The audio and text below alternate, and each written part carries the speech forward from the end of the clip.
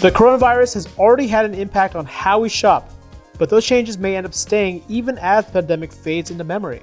I'm Roger Chang, and this is your Daily Charge. With me is Daily Charge regular and CNET retail expert, Ben Fox-Rubin. Ben, you talked about this in today's big story about how social distancing and coronavirus are affecting how we shop, but what are sort of the longer-term ramifications that you see? To me, what's really interesting about this is that a lot of these touchless technologies like Amazon Go, like sidewalk robots, drone deliveries, all sorts of things like that. They were kind of like these gee-whiz concepts that were really pitched as a convenience. We can get you out of the store faster. We can get your stuff more quickly with less stress. Now, because of the coronavirus, everybody's worried about touching literally everything. It's really being reevaluated for their health and safety benefits. Yeah, no, I love that the spin of it because even simple things like contactless payments, like being able to wave your phone to the cash register. For years, there were a lot of questions about like how beneficial that is. Is it really much faster or more convenient than just swiping your card? And now there's like a whole nother dimension to it. There's a whole nother aspect that like actually makes it a pretty attractive technology to adopt.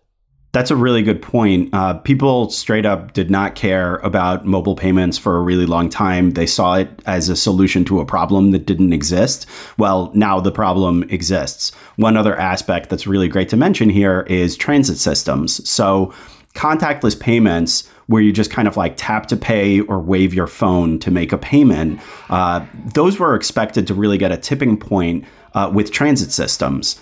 And now it's probably going to be coronavirus, number one. And number two, transit systems actually having contactless payments. The expectation there is that people might actually be able to get to go out much faster if they don't have to touch as many things when they're going in the subway or they're going on a bus or something like that. Yeah, like as someone who rides subways fairly often, I find it super annoying to have to like go to the screen, like refill my card.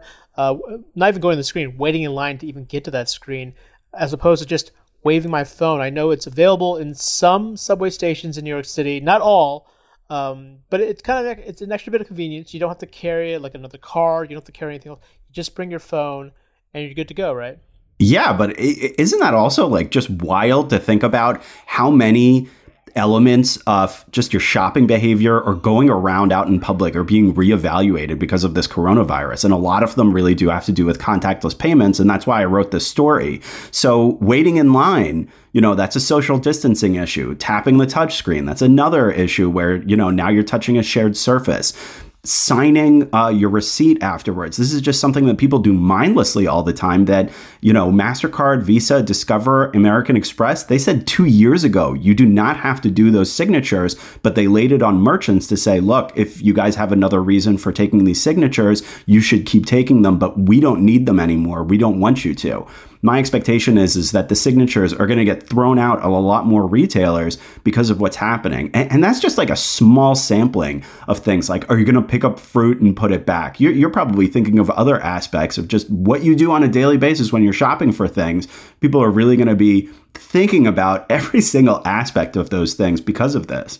Yeah. And, the prime example here is mobile payments, waving your phone in front of the cash register, using those NFC chips to complete a transaction. But, you talked a bit about some of the other things like Amazon Go stores and drones delivering you products. I mean, talk a little bit about some of those gee-whiz technologies that, we kind of looked at as a bit more far-fetched, but now, could be a lot more plausible given our situation.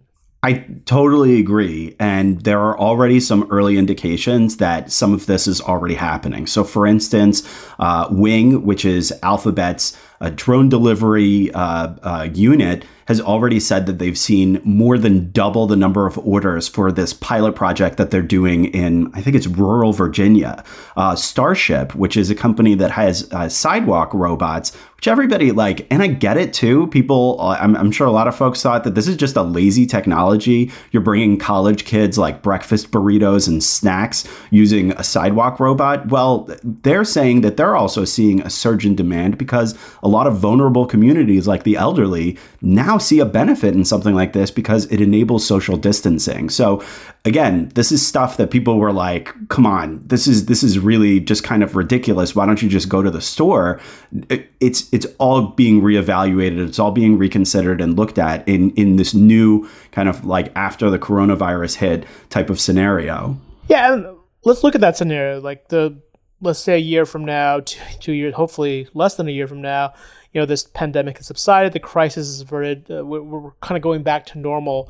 Like, what do you sort of see as the norm when it comes to transactions in terms of shopping? Like, will there be a dramatic change, or is this stuff still going to be pretty gradual? Yeah, that's a great question. From the retail and payments experts I talked to, the move to contactless was already happening. The push to try to get some of these like broader technologies like drones, that was already getting pushed by these major technology companies.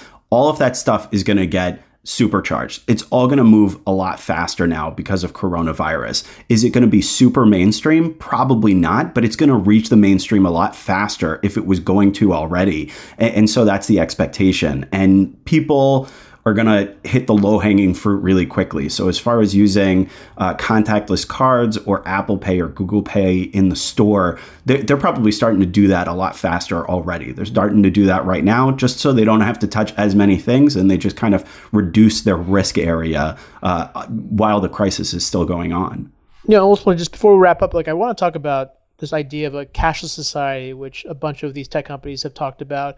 Like, why do you think, do you think that's a plausible scenario, or are we still going to be using cash, once the whole coronavirus pandemic subsides? We will still use cash when coronavirus subsides. And it's important to mention that the World Health Organization said it's still okay to use cash. Just make sure you wash hands, especially if you're handling or eating food. So, and that's just simple practical hygiene on a regular basis. But cash will still be absolutely necessary, especially for people that don't have bank accounts. That includes poorer folks and also younger people. So cash obviously is still a really important form of payment, but it will probably not get used as frequently by as many people because of what's happening. And we'll see how drastic that trend is going to be. It's pretty hard, especially now, to guess how many more people are going to switch over to contactless because of this. Yeah, definitely. I know there's definitely a segment of the population that would be left behind if we did go cashless. But I imagine also there are going to be a lot of folks who are going to re-examine just how much cash they really need on a daily basis, right? Yeah, I know for me personally, I don't use cash that much. Maybe I have $20 or $40 in my wallet just in case. Do I need that? Is it something that I will probably reevaluate? Yeah, absolutely. And there are obvious considerations from what we know currently about the coronavirus. It can exist on inanimate objects, even though human-to-human contact is broadly considered. That's the most obvious way that the virus does transmit. But if you don't have to touch as much stuff, there is a certain peace of mind there. So I know for me personally, I'm probably going to handle even less cash than I did before. Yeah, I feel like I'm the same way. And that wraps things up. You can check out Ben's story, as well as a bunch more personal finance stories as CNET expands into the personal finance area, where we help you manage your budget on CNET.com. If you have any questions, hit us up on Twitter @TheDailyCharge or leave us a voicemail at 862-250-5713. For The Daily Charge, I'm Roger Chang. Thanks for listening.